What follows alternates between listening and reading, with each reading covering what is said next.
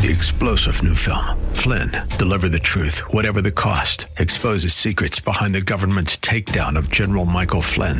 Flynn knew what the intel world had been up to. He ordered the first audit of the use of contractors. This set off alarm bells. He told the truth. He was the most dangerous person for Donald Trump to hire. They had to get rid of Flynn. Flynn, deliver the truth, whatever the cost. Available now. Watch it today. Go to salemnow.com. salemnow.com. The U.S. economy. This is SRN News. W262CP, Bayonet Point. WTBN, Pinellas Park. Portions of this hour have been pre-recorded for broadcast at this time. Up next is Verse by Verse, sponsored by Verse Ministries.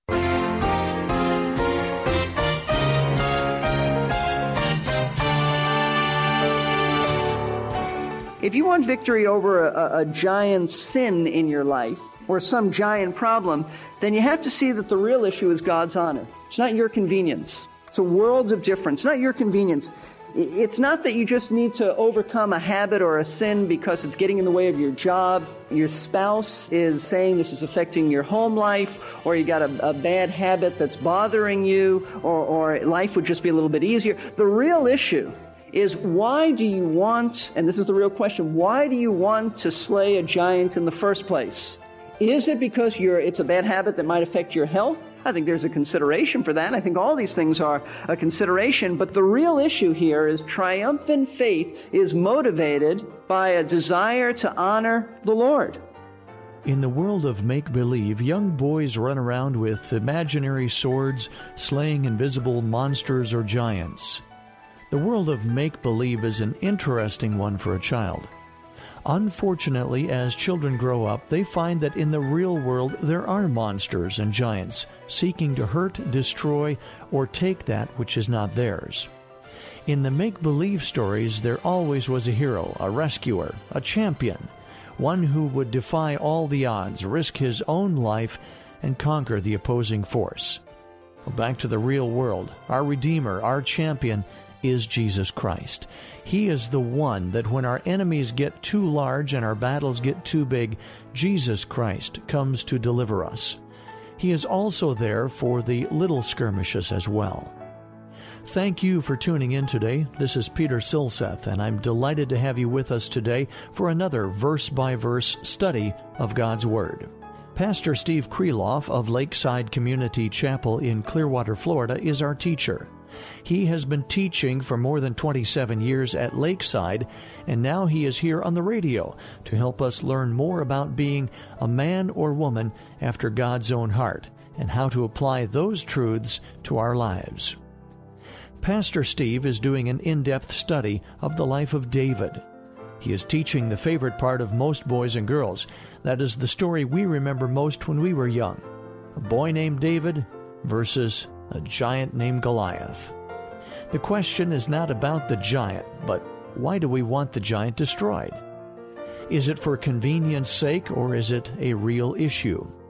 It is not the issue of brute strength or cunning craftiness. It is depending completely on God to defeat your giant. If so, do you have the faith to slay the giant?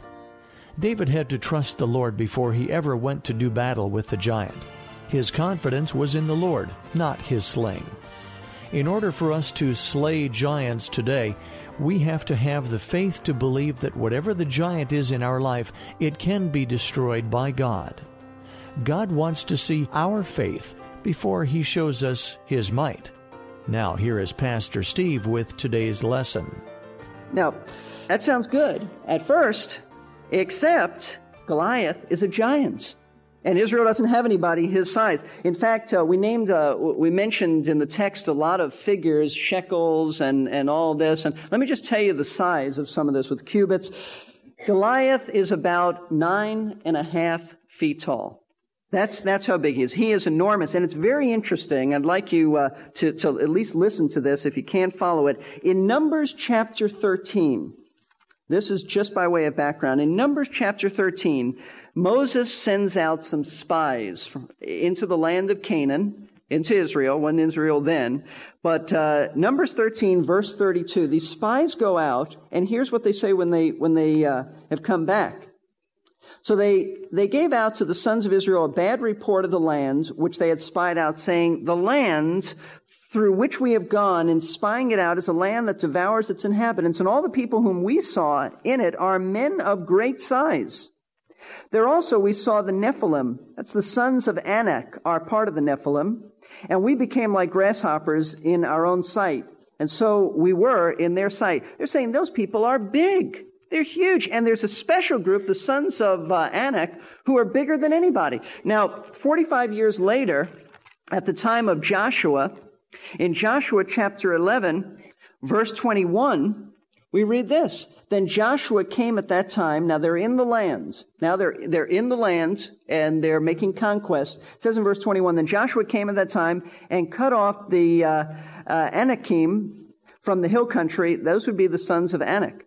From Hebron, from Debir, from Anab, and from all the hill country in Judah, and from all the hill country of Israel, Joshua utterly destroyed them with their cities. There was no Anakim left in the lands of the sons of Israel only, watch this, here are exceptions, in Gaza. You've heard of the Gaza Strip. This is the town of Gaza. In Gath and in Ashdod, some remained. Now, years later, Goliath is one of those descendants of those who remained. He's from the town of Gath. And he is a giant. So there was a people who genetically produced men, and I assume women, who were extremely, extremely tall. And he is really big. He's 9.5 feet tall. But that's not all. His armor and his weapons were incredible. His armor weighed, get this, about 125 pounds. Now, some of us can't lift 125 pounds, but this man has armor like that. He has a bronze javelin and a long spear with a 15-pound iron tip. I mean, this guy is huge. He's big. And according to verse 16, what we just we read of chapter 17, but verse 16 says, the Philistine came forward morning and evening for 40 days and took his stand. Every day for 40 days, 2 times a day, in the morning and in the evening, Goliath shouted his challenge to the Israelites to find one who could fight him. Find one who could fight him.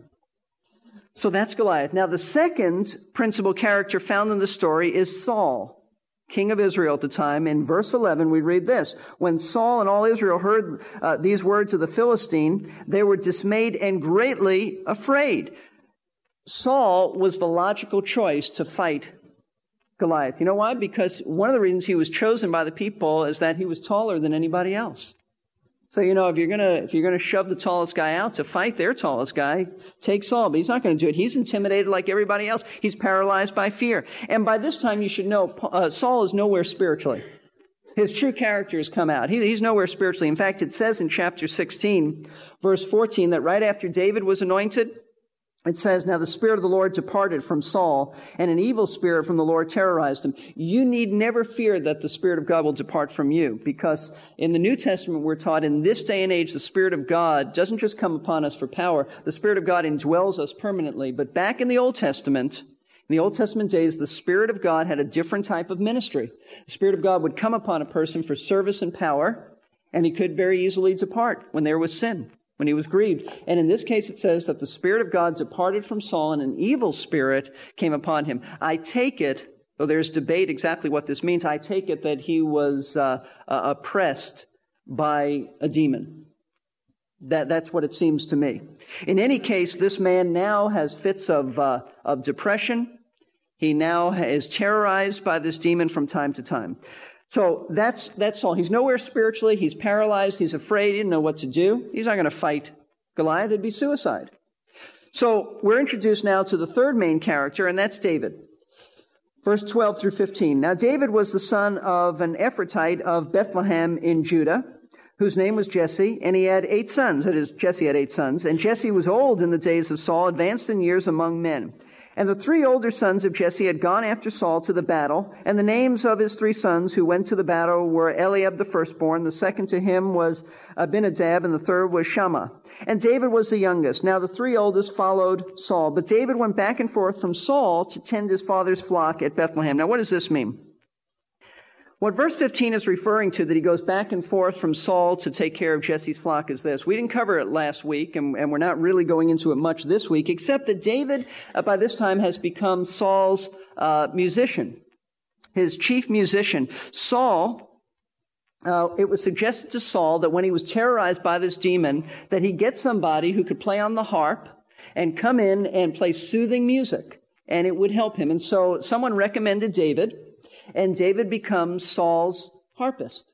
So whenever Saul would have a fit of depression, he would call upon David to come from Bethlehem and to play the harp. And then when he was better, he would send him back to Jesse to take care of the sheep. And that's what this is talking about. But according to verse 15, David's time not only is divided, but now something else is going to happen, because it's during one of these times that he's at home that something takes place that allows him to hear Goliath's challenge. He wouldn't know about this, being home in Bethlehem. So we read verses 17 and following. Then Jesse said to David his son, "Take now for your brothers an ephah of this roasted grain and these 10 loaves, and run to the camp to your brothers, and bring also these 10 cuts of cheese to the commander of their 1,000, and look into the welfare of your brothers, and bring back news of them. For Saul and they and all the men of Israel are in the valley of Elah, fighting with the Philistines." So David arose early in the morning and left the flock with the keeper, and took the supplies, and went as Jesse had commanded him. And he came to the circle of the camp while the army was going out in battle array, shouting the war cry.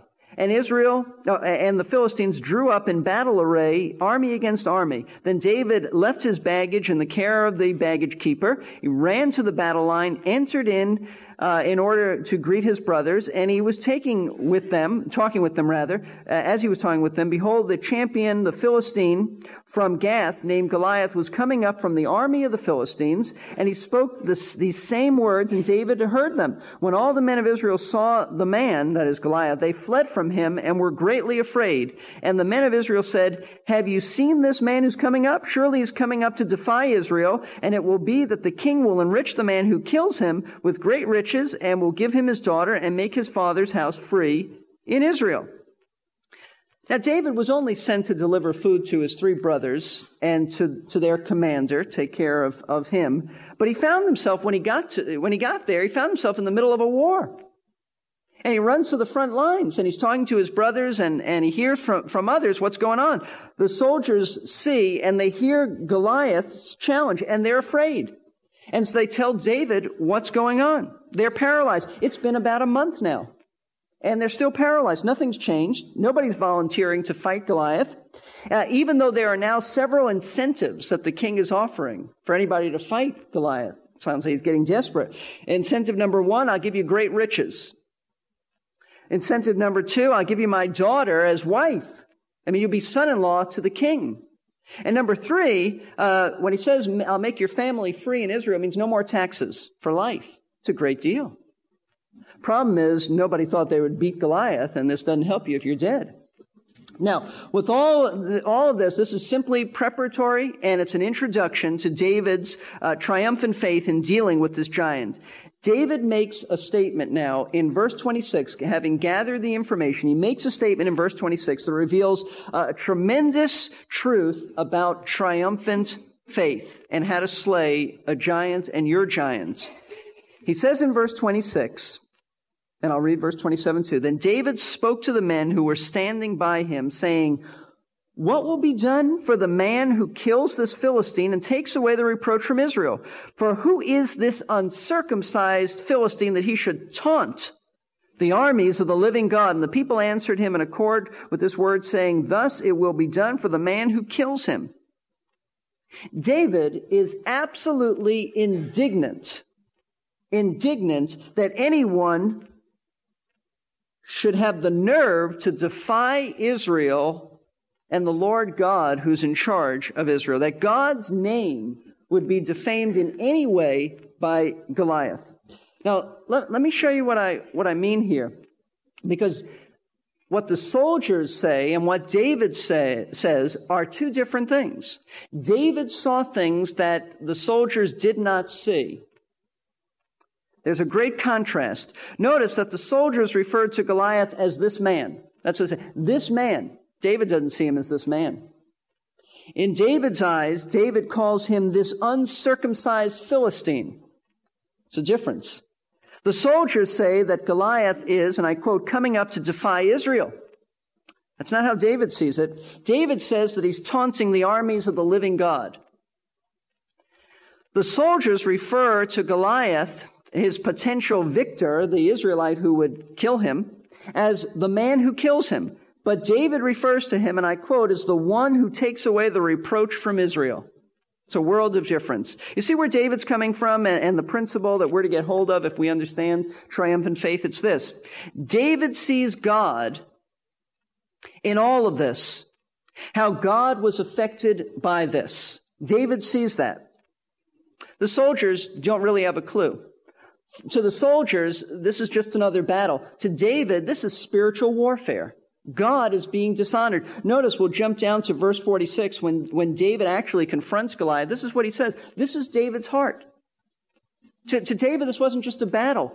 God's honor is at stake. He says this day the Lord will deliver you into my hands, and I'll strike you down. I'll remove your head from you. I'll give you the dead bodies of the armies of the Philistines this day to the birds of the sky and the wild beasts of the earth, that all the earth may know that there is a God in Israel. To David, this was a real spiritual issue. And here's the principle. Triumphant faith is motivated by a desire to honor the Lord. Period. That's the motivation. David was incensed that some heathen guy would dare to express such disrespect for the Lord, the one true living God. He was angry. This is what we call righteous indignation. How dare this uncircumcised Philistine talk of God this way? How dare he do that? You see, if you want victory over a giant sin in your life, or some giant problem, then you have to see that the real issue is God's honor. It's not your convenience. It's a world of difference, not your convenience. It's not that you just need to overcome a habit or a sin because it's getting in the way of your job. Your spouse is saying this is affecting your home life, or you got a bad habit that's bothering you, or life would just be a little bit easier. The real issue is, why do you want, and this is the real question, why do you want to slay a giant in the first place? Is it because it's a bad habit that might affect your health? I think there's a consideration for that. I think all these things are a consideration. But the real issue here is triumphant faith is motivated by a desire to honor the Lord. It isn't to make your life better, although it may do that. But the issue is this, because as a Christian, the question is, does this bring glory to God? You ought to want to get rid of a besetting sin or habit because it's not honoring to the Lord. That ought to be the motivation. And what is the glory of God? The glory of God is the sum total of who He is. It's not displaying God. God's been dishonored. People are not seeing God through me like they should. See, the issue is one of heart motivation, a heart for God's glory. That's why God has always said that David was a man after his own heart. God says, I'll not share my glory with another. God is primarily interested in glorifying Himself because He's the only one worthy of that. David comes along and said, Lord, I'm like you.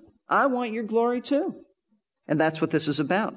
So the question is, how do you cultivate this type of inner motivation that passionately is concerned about God's honor? I thought about that this week. Where did this come from in David? He wasn't born like this. Nobody's born like this. We're born hating God. We're at enmity with God. Romans chapter 8 tells us that. David says, in sin I was conceived.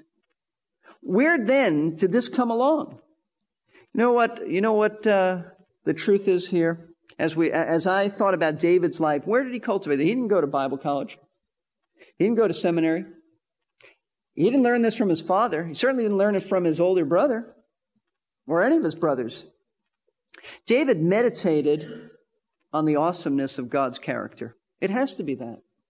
While out with the sheep, David is meditating on how awesome the character of God is. He's not watching television. He's not listening to the radio. I don't know if he was reading other books or scrolls. He's meditating on God's greatness. In fact, just for example, Psalm 8, this is from the heart of David. inspired, but from the heart of David. Psalm 8, just listen to this, verses 1 through 9. O Lord, our Lord, how majestic is thy name in all the earth, who has displayed thy splendor above the heavens. From the mouths of infants and nursing babes thou hast established strength because of thine adversaries, to make the enemy and the revengeful cease. When I consider thy heavens, the work of thy fingers, the moon, the stars, which thou hast ordained, what is man, that thou dost take thought of him, and the Son of Man, that thou dost care for him? Yet thou hast made him a little lower than God. Thou dost crown him with glory and majesty. Thou dost make him to rule over the works of thy hands. Thou hast put all things under his feet, all sheep and oxen, and also the beasts of the field, the birds of the heavens, the fish of the sea, whatever passes through the paths of the seas. O Lord, our Lord, how majestic is thy name in all the earth. Do you see the heart of David? God, you're incredible. You're wonderful. You made all things, and you made man. And how dare puny man shake his fist at you and the armies of the living God? I can't stand that what this Goliath is saying about you. It's disrespectful. It's disgraceful. I mean, that's David's heart. You see, out in solitude, God became as real to David as Goliath was to those soldiers. David had a reality of God because he chose to meditate on the truths of God until they became part of his being. F.B. Mayer, in his very fine book about David, writes this: there is no shortcut to the life of faith, which is the all-vital condition of a holy and victorious life. We must have periods of lonely meditation and fellowship with God, that our souls should have their mountains of fellowship, their valleys of quiet rest beneath the shadow of a great rock, their nights beneath the stars, when darkness has veiled the material and silenced the stir of human life, and has opened the view of the infinite and eternal, is as indispensable as that our bodies should have food. Thus alone can the sense of God's presence become the fixed possession of the soul, enabling it to say repeatedly with the psalmist, "Thou art near, O God." What he's saying is you need time with God. You need time alone with God. You need to meditate on how great the Lord is. And you sense God's presence. You sense God's realness because you have spent time with him and you have meditated on how wonderful God is. And so when he's dishonored, you're incensed because he is so real to you. He is so precious to you. So if you have any giants that you're trying to slay, but you can't get any victory, you need to consider this. What's your motivation? Is it to honor Jesus Christ? Is it to bring him glory? Or is it to escape a problem? Is it to make life easier for you? Is it to save some money? Is it a health issue so that you'll feel better? All these things may enter into it, but that should not be the final and most important motivation. The motivation is God honored by this? Jesus said in John 14, if you ask anything in my name, I'll answer it if the Father is glorified. I'm paraphrasing that. What is it to ask in Christ's name? It's praying with the right motives. It's praying, in essence, what Jesus would ask for. It's praying with the same heart attitude of Christ. You are coming in his name. It does not mean at the end of a prayer you say, in Jesus' name, amen. You can say that, but you must be saying it with an attitude of, Lord, I'm asking you for something with the same heart motivation that if Jesus were here physically, this is what he would ask for, and so I have confidence you're going to answer me. See, the motive is to bring God glory by the answer. I love this story. David, with God's help, really cut Goliath down to size. Chuck Swindoll refers to Goliath as the dwarf after David got done with him. David, with God's help and power, that is. He cuts off his head and carries it back to Saul. Saul by now has climbed out from under the table where he was hiding, only to have the head of Goliath flopped on that same table. What a great and true story. But lest we miss the point, it is a story about a boy who had great faith in an awesome God, who was more than capable to destroy the giant. All believers today can be that same boy and call upon that same God and see their giants fall before their very eyes. Now here's Pastor Steve again with a special message. I'm Pastor Steve Kreloff, and it's my hope that you're encouraged in your faith and strengthened spiritually through the teaching you receive on Verse by Verse. Learn more about Verse by Verse and listen online at versebyverseradio.org. Thank you. Until next time, remember, God and you always make a majority. Paul told the Roman believers who were under great persecution that in all these things we are more than conquerors through him who loved us. Romans 8:37. I want to thank you for listening today to Verse by Verse. Pastor Steve Kreloff will conclude this message on David the Giant Slayer next time. Pastor Steve has been the teaching pastor for more than 27 years at Lakeside Community Chapel in Clearwater, Florida. These radio 3-star General Michael J. Flynn, head of the Pentagon Intelligence Agency, knew all the government's dirty secrets. He was one of the most respected generals in the military. Flynn knew what the intel world had been up to. He understood its funding. He ordered the first audit of the use of contractors. This set off alarm bells. The explosive new documentary, Flynn, Deliver the Truth, Whatever the Cost, uncovers the facts behind this scandal. Flynn told the truth. He was the most dangerous person for Donald Trump to hire. I find out the worst enemy that I'm going to face in my life is right here in America. They took my assessment and they wanted me to change it. And I was like, I'm not changing it. They had to get rid of Flynn. With in-depth interviews, archival footage, and never-before-seen personal records of the man behind the headlines. I just felt like I was drowning. Flynn, Deliver the Truth, Whatever the Cost. Available now. Watch it today. Go to salemnow.com. salemnow.com.